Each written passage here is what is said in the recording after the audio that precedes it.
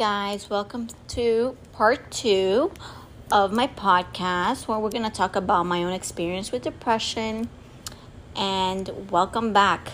I do want to say a common mental disorder is depression and anxiety, which a lot of adults and children suffer from that. Some of them don't even know that they're actually depressed or suffer from anxiety. But most individuals go through their primary care physician to share their symptoms, and most of them are referred to specialists, and then they're given antidepressants. And some of the antidepressants are reserved for the most severe depression, for those who do not respond to psychological interventions. I do want to share some personal experience, and based on my own personal experience that I went through in my 20s. I did go through a dark path or a patch or whatever you want to say it. But first, I would like you guys to know that I personally know what depression is. I've also suffered from depression and anxiety, and I can also attest that it's very easy to get back into that dark cloud or setting, but it is hard to get out. It is possible to get out. It just takes time and effort and will to try to get out of that dark cloud or that situation that you may be in, because all you do is just thinking, negative thoughts, and you don't really see how you're actually going to be able to get out from that setting. So let's begin. I want to start with my first encounter with depression was when I lost my first baby. The child was not planned, or did I know I was pregnant. I was actually 5 months, but I had no knowledge of it. I actually didn't really show. And I felt normal, so it was kind of weird, because you would think if you were expecting, you would feel everything, but I didn't feel anything at all. But one day, I just felt really bad, and then I was like, I don't know if it was food poisoning or anything. I just ended up in the hospital. But what I think made me more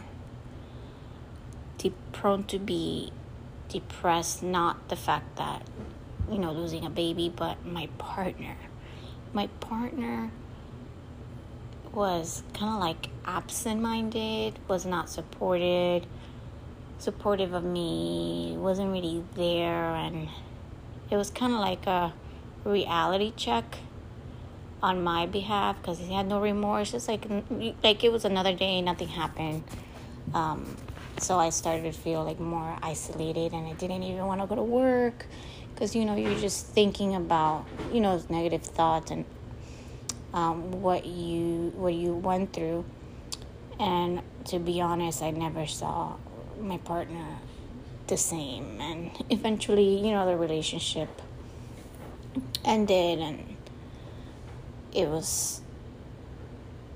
would say that's one of the main reasons, because of what I went through. Then a year later, after I went through that, then my father passes away, and that is the worst feeling in the world, at least for me, besides of what I went through to the prior year. I've never felt such a emptiness, sadness in my life. Until this day, I do want to say I still feel sad pain, but I don't get into that dark path like I used to before.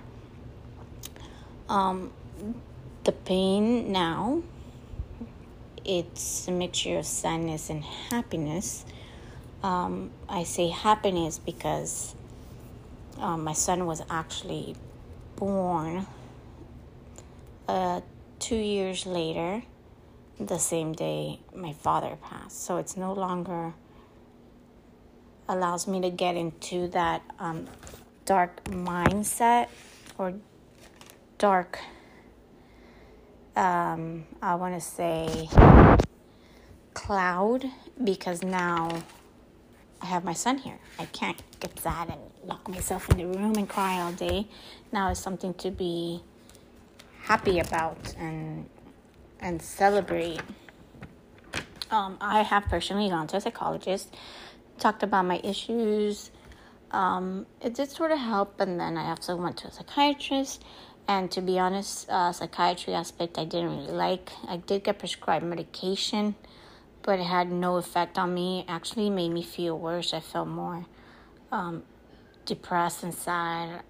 I was feeling like a zombie, like in my own opinion. I don't really like taking medication. And this is a little bit off the subject, but it does relate to each other. I've also noticed that when taking birth control pills, I get depressed. It's really strange. And even with some migraine medications, I feel the same way. I am able to tell after maybe I've taken the medication 2 days, how I can gauge how I feel. And most of these medications, they make me feel down or numb. And I personally do not like that feeling. So having to deal with depression without medication was hard. It is doable, but it takes a lot of mental strength. I did go through therapy with a psychologist to help me, and I kind of felt awkward talking to somebody. It did, work, but then eventually I had to kind of stop because financially I couldn't keep up, and work wouldn't cover the cost of treatment, and I would take time off of work. It was just getting too complicated, and most people can't seek treatment because they lack the resources, just like life obstacles, get in your way. And the way I fight depression is by distracting myself. I like to exercise, travel, do things to keep me distracted, to be honest. And I did find a study that shows that one important finding of the study was that the significant proportion of women did not seek help or adhere to treatment after additional input from the health system. So under the DSM-5, I fell under depression diagnostic criteria, and I suffered from little to no interest in things, weight loss, decrease in appetite. I actually weighed from 125 pounds to 90 pounds during my depression. No energy to do anything at all. And everyone experiences times when you feel down, but sometimes it's for a longer period of time. And depression may be a result of genetic or environmental factors, but you can't fight against it. It's just a matter of will and your mindset. So I do want to share, never give up. Always try your hardest, because it is possible to get out of the cloud and live with depression, especially if you're aware of your triggers. And I do want to thank you for listening and joining my podcast about depression, and I really appreciate it.